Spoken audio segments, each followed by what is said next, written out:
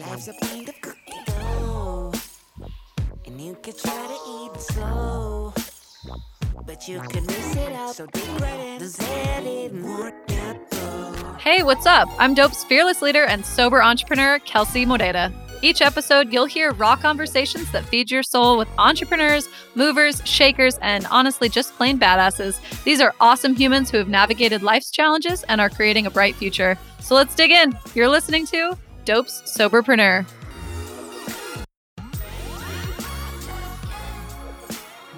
This is going to be an awesome one. I have been working hard to drive some change in the workplace surrounding recovery, and Salesforce is leading the charge with a group that you've helped bring to life, Tim, SoberForce. So thank you for joining me today. You are a senior director of marketing at Salesforce. You're on the leadership team for their employee resource group, as I mentioned, SoberForce. I'm super excited to talk about this. And you're also the founder and CEO of a 501c3, Uncrushed. No big deal. Oh my God, you're just doing it. You're just doing it. Big, giant, warm welcome to Soberpreneur, Tim Clark. Thank you for having me. Yeah, I have so much free time on my hands, just juggling the day jobs, SoberForce, Uncrushed, but keeps me busy, structure and busyness is always good. That is awesome. It is awesome. And you're making it work. I'm proud of you. You went out, you said you had a nice breakfast in the garden this morning, got some fresh air. Look at that. Yeah, my dog was very happy. He was kind of mind blown by what was happening.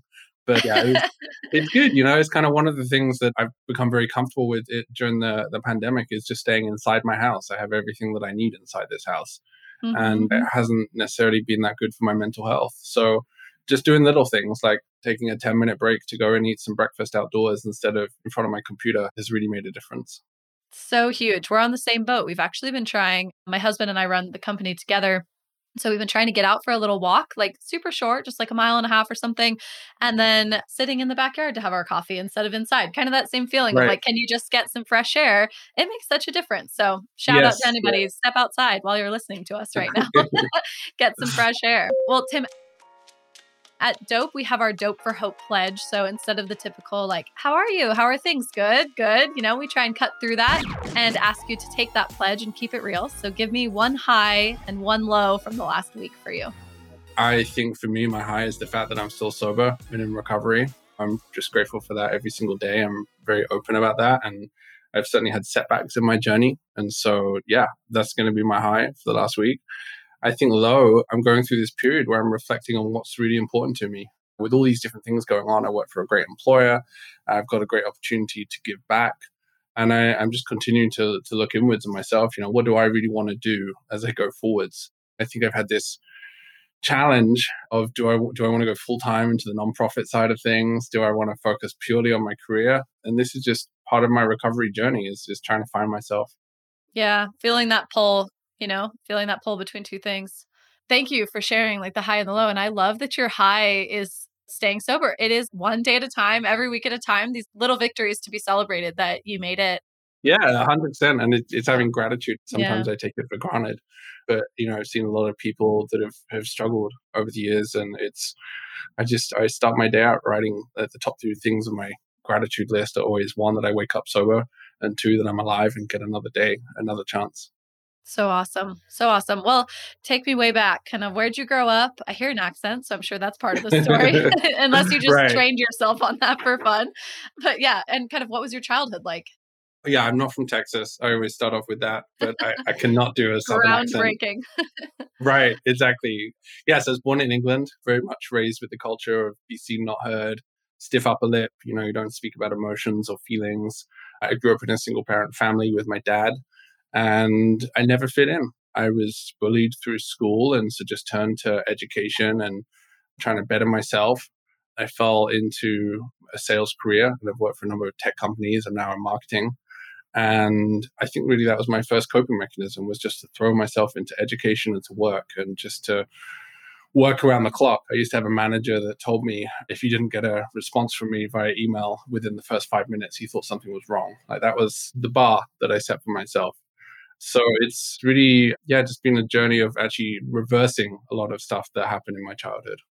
Yeah. And this like pouring yourself into work, I can so relate. I feel like that was oftentimes I meet a lot of people in sobriety and recovery who are that same kind of just like endless energy, like they just had so much stuff to put out. And then it was, was it getting directed in the right ways? Was it with a healthy balance in other areas? Or did you start to lean on other substances to cope? So what was that journey like for you? Yeah, I mean, I think first of all, my ego was at the center of everything, particularly in sales as well. It felt like a solo sport. I think things have evolved a lot over the last few years, and it's much more of a team environment now.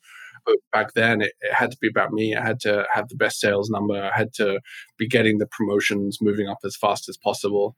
And I went a good few years before I needed any substances. And I was also raised with the mentality that a drug addict or an alcoholic was a type of individual of a certain socioeconomic status. It didn't look like me. And that's really something that's probably been my biggest learning in recovery, is that actually I think everyone is an addict to some extent. And there's such a stigma with that word addict.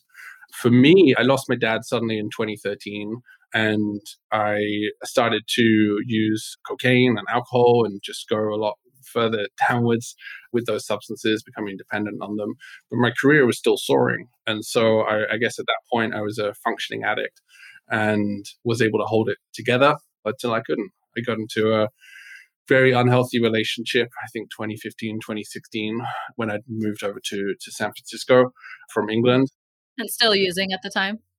Still using. Yeah. I mean, I did the whole geographic thing, like, hey, I'm going to move to America. There's no drugs there. It'll be absolutely fine.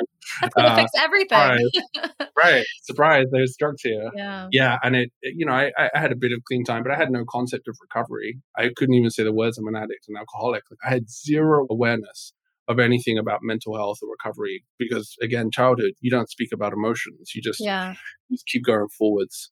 This mix of like, it doesn't happen to me, it wouldn't happen to me, or the ability to say, look how great everything else is in my life. And I'm still, like you said, your performance is soaring at work and things look so put together.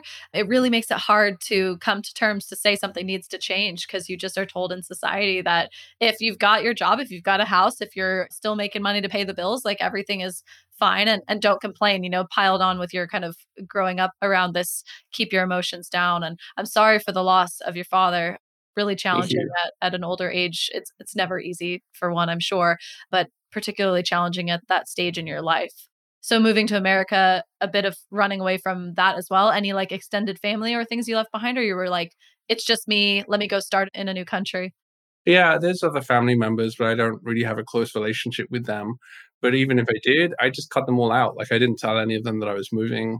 I wanted to reinvent myself. I just wanted to run away from anything that was associated with my dad and create this new life for me in America. It seemed like the dream. There's certainly so much potential over here.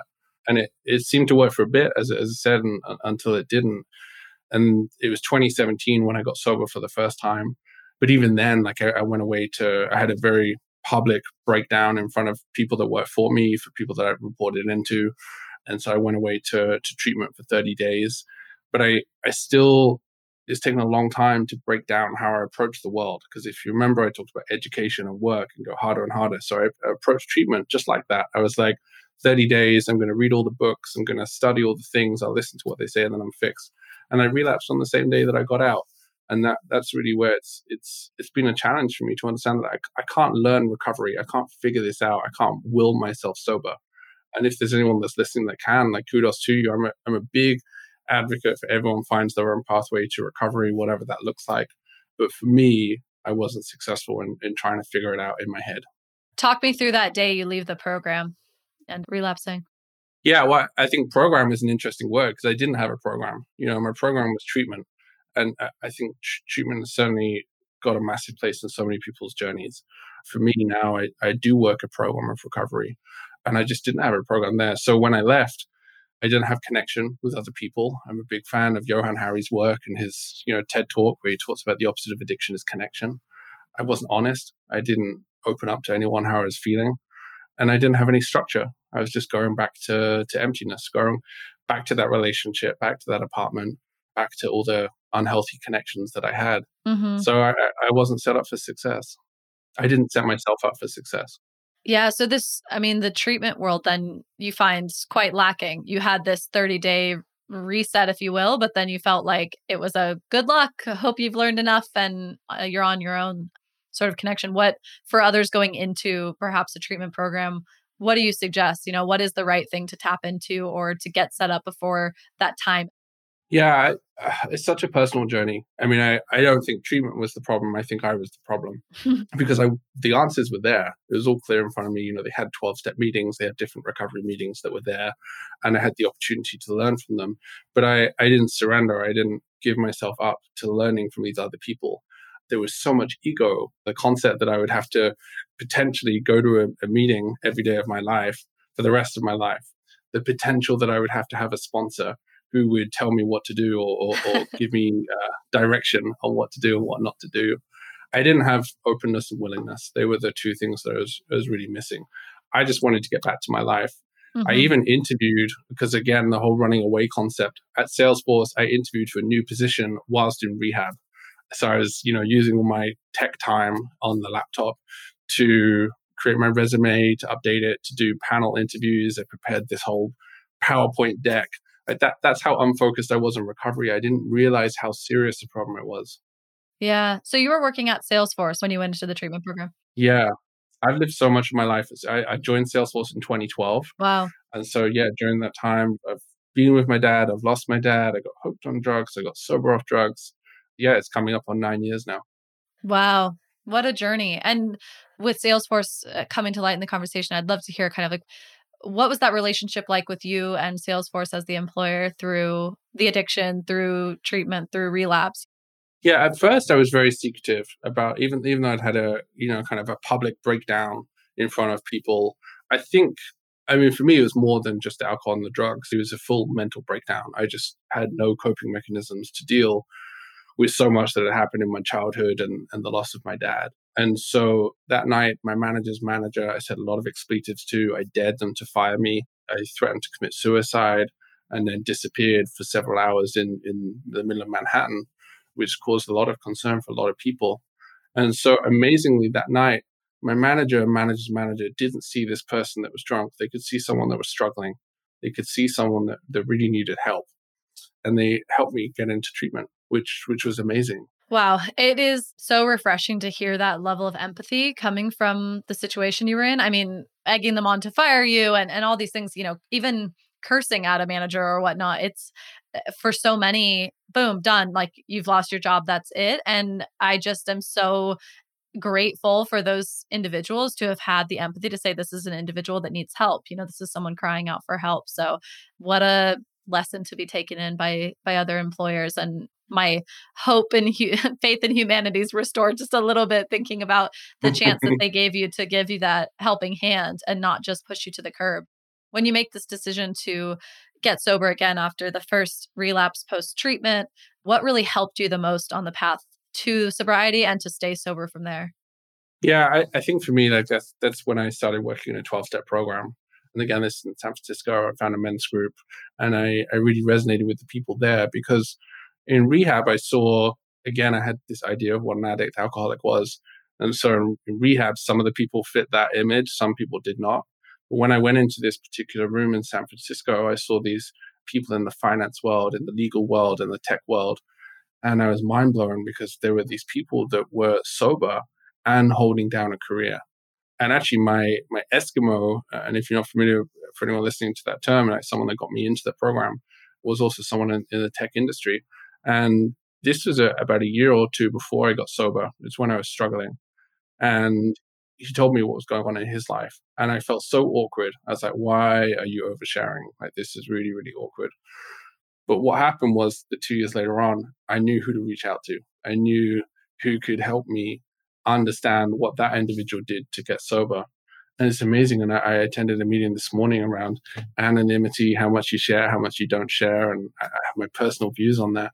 But I truly believe that because this person shared their story with me, not only the darkness, but also the light, that's what helped me.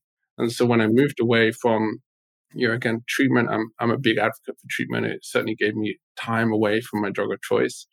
But when I moved away from, I guess, a pill of treatment to a program that I get to work every single day and that I choose to work and I get to work, that's really what made the difference. So awesome. I mean, it is such a gift. And it's that idea of like, it works if you work it. They say that for a reason. It does take that commitment. And I think the community aspect of knowing there are other people out there who have gone through something similar is really the game changer. I feel similarly, I'm very open with my journey into sobriety, and it gets more and more comfortable. You start to really get into those shoes of like, I have, sometimes going on a podcast or an interview or something is like anything off limits. I'm like, I'm an open book, like ask whatever you want, because I truly do feel that same way, that there's some element of my story that will resonate with somebody listening and it can really help them. So I'm grateful for you sharing yours. And it's something you focused on with Uncrushed too. Do you want to tell us a little bit about what Uncrushed is all for and the mission behind it? Yeah, and the two stats that I normally reference, that in the US, 1 in 5 pre-pandemic people are struggling with a mental illness, and 60% of those are not getting the treatment that they may need. And so from that point, they do reach out for treatment. It's a very established marketplace. There's some great organizations, for-profit, non-profit, that are out there. We really focus on that first 60%, and how do you help resonate with someone's story and perhaps understand what they did on their journey, just as I've described, and perhaps reach out for help. And so I got to the point in my sobriety journey, I think towards the end of 2018, where I wanted to be open about it. I wanted to waive my anonymity and share my experience with other people. And so I reached out to a few other people, Janelle Cronk and Lindsay Boggs, who are the other two co-founders of Uncrushed. And we decided to create an organization. And Janelle actually got me into my first rehab in the middle of 2017. She was a placement coordinator for one of the large healthcare companies. And I said to her at the time, I said, why aren't people speaking about this? Am I the only one at Salesforce that has this problem? Like, it felt that way. It truly felt that I was the only person that had an issue with cocaine. And so it blew my mind when I went into rehab and saw that other people had the same issues as me, irrespective of the substance of choice. And so we wanted to create this platform for people to share their stories. And it doesn't have to just be around sobriety. We've had people that have talked about grief, different trauma, sexual assault, depression, eating disorders, anything across the whole spectrum of mental illness. And then that's created an opportunity, particularly in the sales and tech space, for other people to come forwards and say, hey, you know what, we want to talk about this in our workplace. Remember, I think it was in 2019, we did an event in New York City with a large tech company. And it was so powerful because I saw my role there as just holding space for people to share how they're really doing. And I just watched as these employees shared some of their personal stories, and they felt comfortable to share their stories. And so I always say, like, it doesn't have to be Uncrushed. Like, there's so many great organizations that do this. I'm just doing my little bit. Same as we have about 17 people on the team now at Uncrushed, all volunteer based. We're all just doing our little bit to help people come forwards and hopefully find one safe person that they can share their story with. It goes back to that honesty. Why did I relapse that day? Because I wasn't honest with how I'm feeling. And so if I can find one safe person that I can be honest with, it could make the difference between me, picking up or staying sober. I really like these examples of the different paths to go down as well. It's so nice to let other people know that there are multiple journeys through it, to get to recovery and to stay in it. And one thing, like you mentioned, I forget who the quote was, but about it being really like connection. And it's about having connection with others in community at its core. Yeah, I highly recommend, so Johann Hari wrote this book called Chasing the Scream, and he talks about Rat Park. And this was, I think, in the 70s or 80s. And a rat was placed in a cage with 2 water bottles, one with an opioid in it, and one without. And the rat had nothing else, and the rat got hooked on the opioid water. There was then another rat cage that had multiple rats, lots of toys, lots of food. They had the same 2 waters, and they didn't get hooked on the opioid water because they had connection with each other. And his whole premise is saying, yes, there's a physical hook in the chemicals, but should we really be punishing people? And this goes back to, I think, the 1920s with the war on drugs that we've had globally. Should we really be punishing people for being addicts and putting them in jail and putting them into chain gangs and shunning them from society? Or what if we treated them with love, with empathy, with compassion, and said, hey, you're struggling, and how can we connect with you? And that's where his TED Talk, which is called Everything You Know About Addiction is Wrong, his famous quote, which is, the opposite of addiction is not sobriety. The opposite of addiction is connection. And so I could choose to get rid of alcohol and drugs, but for me, I need more than that. I'm not a happy person if I'm just dry. And that's where I need to connect with others and community. And that's what we've tried to do with Uncrushed and are doing with Uncrushed. And then that also kind of leads nicely into the premise of what we're doing with Soberforce, which is all about connection and community. Love it. Tell me more. Let's jump into Soberforce. I want to hear all about it. I met Chris Anthony through the amazing woman behind Take Care, and he's just a force to be reckoned with. Loved hearing his story. We recorded an interview together where I got to learn more about him, but I'd love to hear it, from you on how did Soberforce come to be? What is it? What are you guys up to? And how's it been received so far? It's interesting. Like, even when we connected on LinkedIn, my algorithm starts to change based on the people I connect with and I follow. And then all of a sudden, the conversations I see on LinkedIn are more around mental health, more around sobriety. And it was interesting that I connected with Chris Anthony.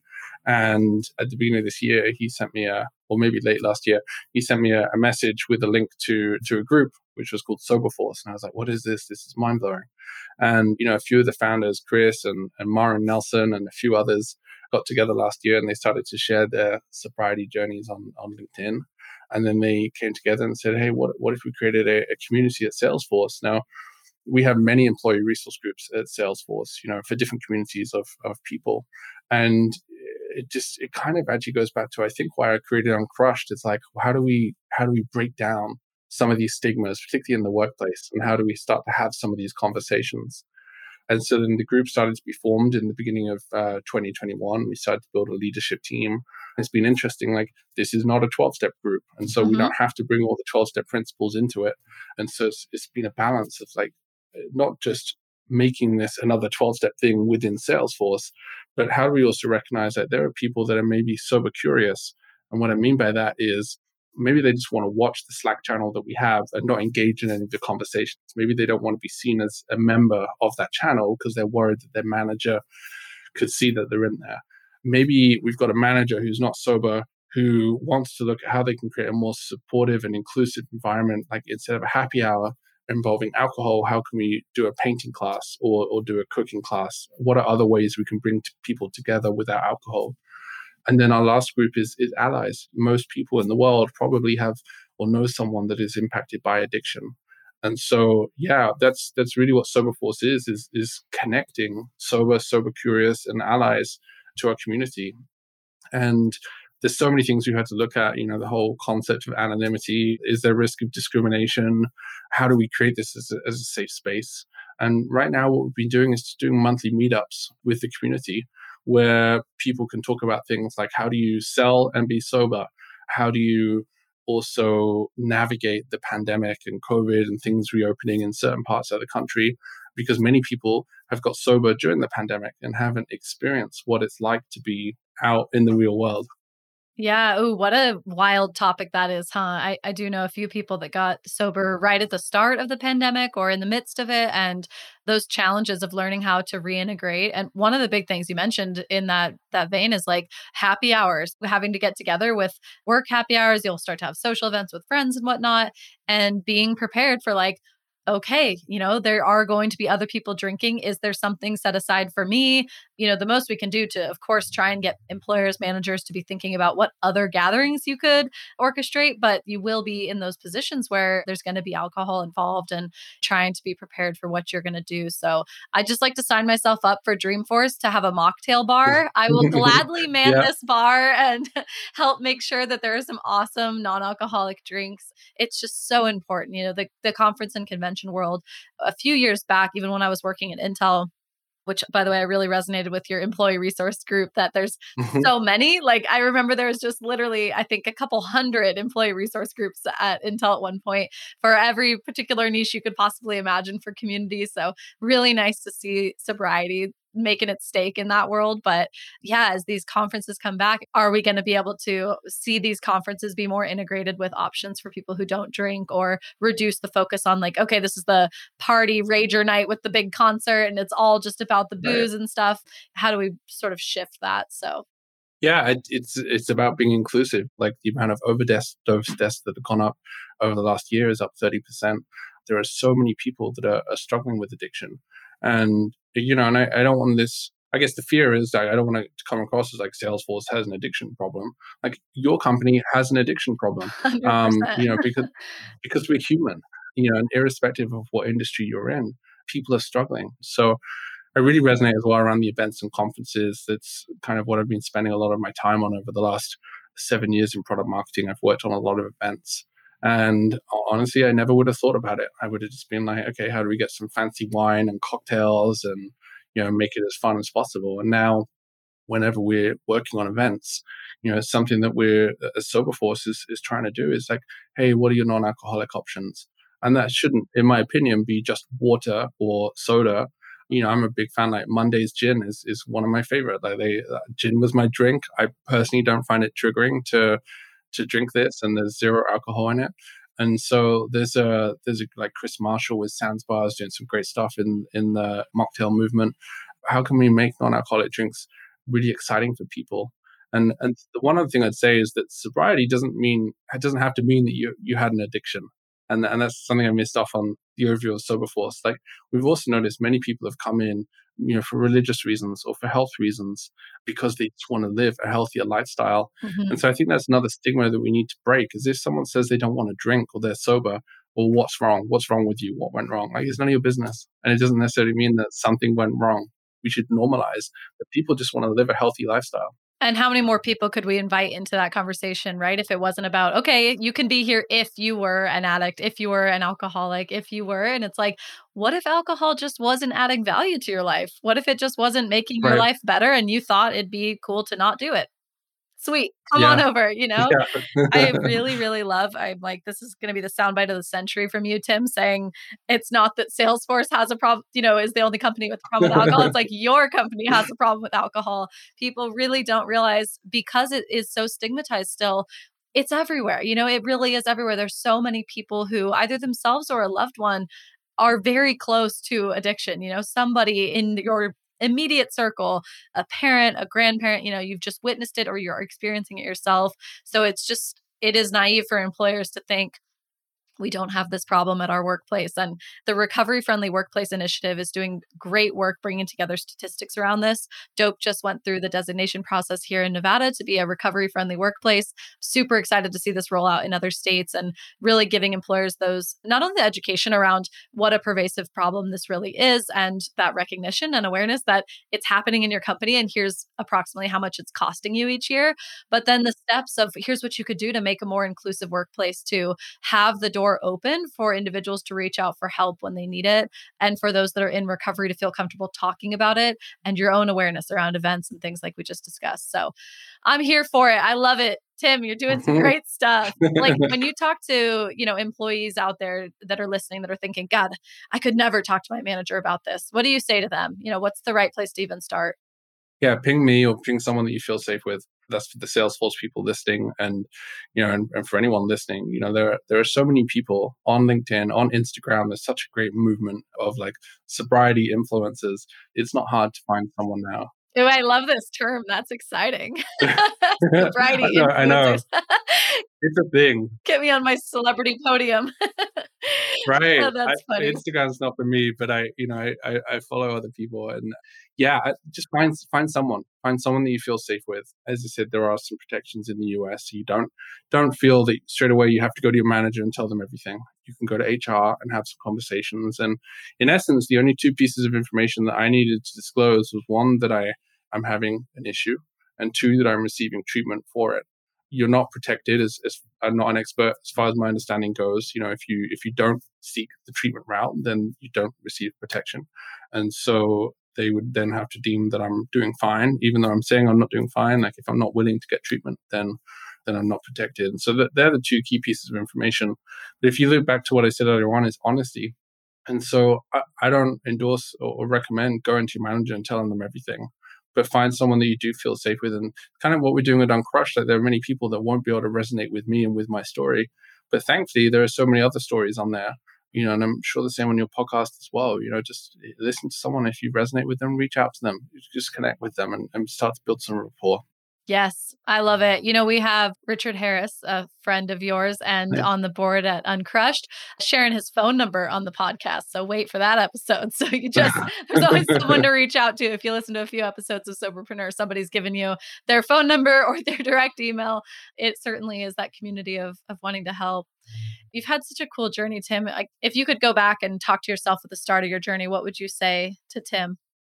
That it's okay to seek help. I don't have to be, Brené Brown talks about this and shame and toxic masculinity. as a man, I don't have to be strong, hide my tears, not speak about my emotions. And it's okay not to be okay.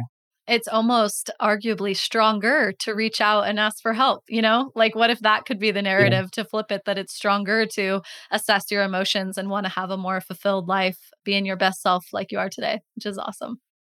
Yeah, we did this exercise at Salesforce called Journey Line, where you, with your coworkers, you map out, and you can either keep it professional or you go personal as well, with all the different points of your journey. And I shared, very authentically with everything that had been going on. And what blew my mind was that other people in the team did it as well, and that I wasn't the only person that had struggled with, I don't know, a breakup or relocating or depression or grief. It goes back to what we said, like we're all human and we will go through these things. And I think particularly with the pandemic, we've all been through a collective experience. And so again, I think it's another tip, like any managers that are listening to this, like ask your employees how they're doing. And one of the other exercises I love at Salesforce we do on a team meeting is we hold 30 minutes of the team meeting. It's an hour meeting where you fill out a slide, which is 3 things you did last week. And you just talk about it. And there's photos of like people with their kids or going hiking or watching a new TV series, because it all goes back to, again, it's about connection. I now know that I'm not the only one going through this stuff. Like people that are homeschooling with children and stuff, like I can't even imagine that. And people that have also been struggling with their weight and their health, like we're all going through stuff. And so the next time I see a post on LinkedIn, like, oh, I'm not supposed to post this on LinkedIn because it's meant to be professional, like I'm just going to call bullshit on that, because I am a firm believer that we should bring our full authentic selves to everything that we do. And so my work life is my life. My personal life is my life. LinkedIn, I'm going to share everything that I want to share on LinkedIn because this is who I am authentically. Mm-hmm. That's the change we need to make. More employers seeing it like that, more managers seeing it like that. This idea that, the reminder that you've hired a human and they have emotions just Right. like you do. So how often is it that actually, the manager's even going through something and isn't open or sharing about it because they feel that they need to have it all together, that they've got to have it all on all the time, but everybody needs somebody to talk to. So thank you for bringing light to that. My last question for you. What is your best, you've dropped a lot, but what's your best piece of advice for others? So I talk about, there's this man in England called Stephen Sutton. And at the age of, I believe, 16, he was diagnosed with cancer. And he spent the last few years of his life raising money for the Teenage Cancer Trust Fund. And he died at the age of 18. And I have a quote on my wall which said, I don't see the point in measuring life in time anymore. I'd rather measure it in terms of making a difference. And in one of his talks, he says, if you're given, I'll translate it to dollars, if you're given $86,400 a day, but you've got to use it because otherwise it's going to disappear from the bank. How are you going to spend that money? And every single day we have 86,400 seconds. So how are you going to use that? How are you going to use it today and make the most of it? Boom. You heard it here first. That's awesome. All right. I mean, this has been an amazing talk through sobriety and mental health as this undercurrent really that fuels it all, right? And for working in business, working at Salesforce at the pace you do, running a business like in my shoes, often this discussion around mental health is what's missing. And for me, I have my own personal recipe for mental health that I try to keep in line with certain ingredients, right, on my recipe card. So I have to, stay grounded, try and talk to my therapist, call a friend, write in my journal, go for a run. And what number of these ingredients can I get in the week to keep myself sort of grounded? So Tim, what's on your mental health recipe card? I think for me, it's boundaries. Number one, making sure that I don't do uncrushed work during Salesforce time, that I know when to switch off and spend some time, with my friendships, relationships, with TV, with my dog. So boundaries is always number one for me because it can become very easy to leak into other elements. Getting outdoors, which we talked about right at the beginning, I don't do it enough, and I get to do that. In addiction, I was confined to my bedroom, and now I get to get out. And then connection with other people. And so like one of the best things for me with Soberforce is every so often I'll get an employee that reach out to me and says, hey, I'm struggling, or hey, I'm doing well, but I just want to chat. And so I never know who I may help today. And most importantly, I never know who may help me. But if I can just get out of my head and be of service to someone else, then that just helps my mental health no end. So I try and do one call a day, which is non-work related, and it just gets me out of self. So awesome. All right, before we go today, it's time for our Raw Truth game. These are going to be some rapid fire questions to reveal raw truths about what makes you you. Are you ready? Or are you nervous? Sure, both? I'm nervous. I'm very nervous. Yeah. Okay, first one. What is your biggest guilty pleasure? Cookie dough, I guess, has to be up there. Little plug. Love it. I love that. What was your favorite flavor? This one. Cookie Monster, cookies and cream. He just takes it home. Cookie Monster, he's unassuming because you're like, I don't know about this blue one. And then it's everyone's favorite flavor. Oh, that's awesome. All right, next one. How would your friends describe you? Caring. That's literally the word I was just thinking of. I was like, if I was Tim's friend, I would say caring. That's so funny. That's awesome. You really come across like that, like genuinely so selfless and like wanting to just see who else you can impact along the way. So thank you. I'm grateful to know you. You're my friend. I'll call you a friend. And I would describe you as caring. So that answer was right, if there's a right answer for you. What is the thing that makes you the happiest? God, it's a tough one. I think helping others. Outside of everything we talked about, particularly around grief, it's been a long journey for me in the loss of my dad. And a lot of people have lost loved ones over the last year. And so just seeing, whether it's sobriety, whether it's grief, just seeing people's lights come back on and seeing that there is hope, that just fills me no end. That and roller coasters. I was not expecting that. Yeah, grief is such a powerful feeling, and it is my Nana, who is a big part of my sobriety story. She passed away at 21 years sober, and I was 1 year sober at the time. So like, thank goodness she got to see that I was on that path before leaving. But wow, that shit is hard. There's always this, some moment just hits you. We're putting down an offer on a new house, and the woman selling the house is my Nana's name. It's Betty.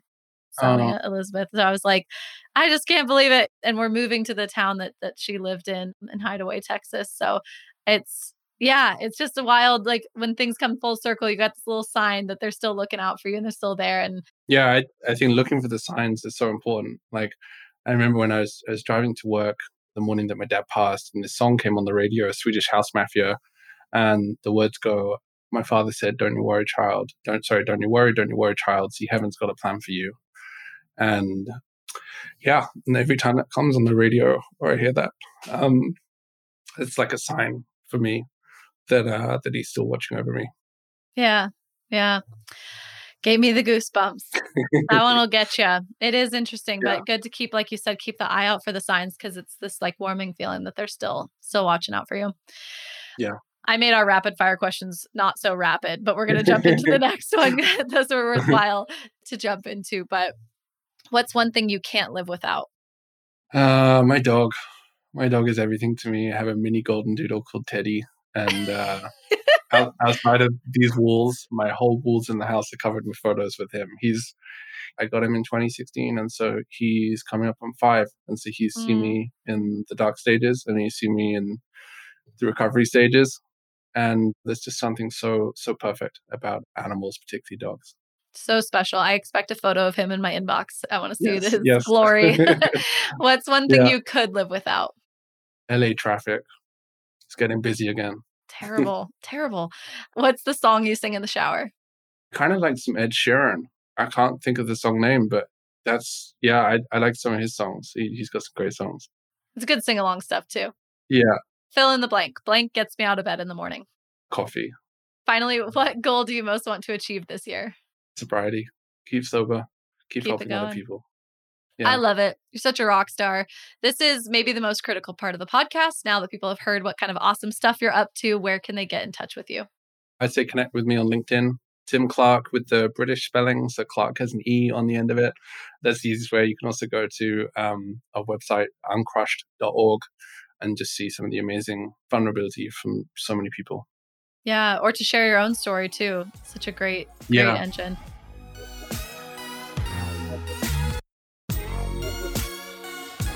Well, extra special thanks, Tim Clark, for coming on and getting real with me today. Today, we got to hear a glimpse into your journey through recovery, through recovering at work, and now through all the efforts you're making to help other people feel less alone in what they're going through and make an impact. So awesome. Thank you so much for joining me today.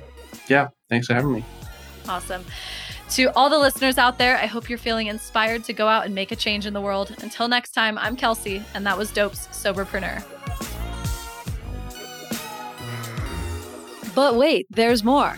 Are you drooling after all this cookie dough talk? Jump over to dope.com. It's DOUGHP.com to order some of our edible and bakeable cookie dough. You can use code KEEPITREAL for 10% off at checkout. Thanks, and have a dope day.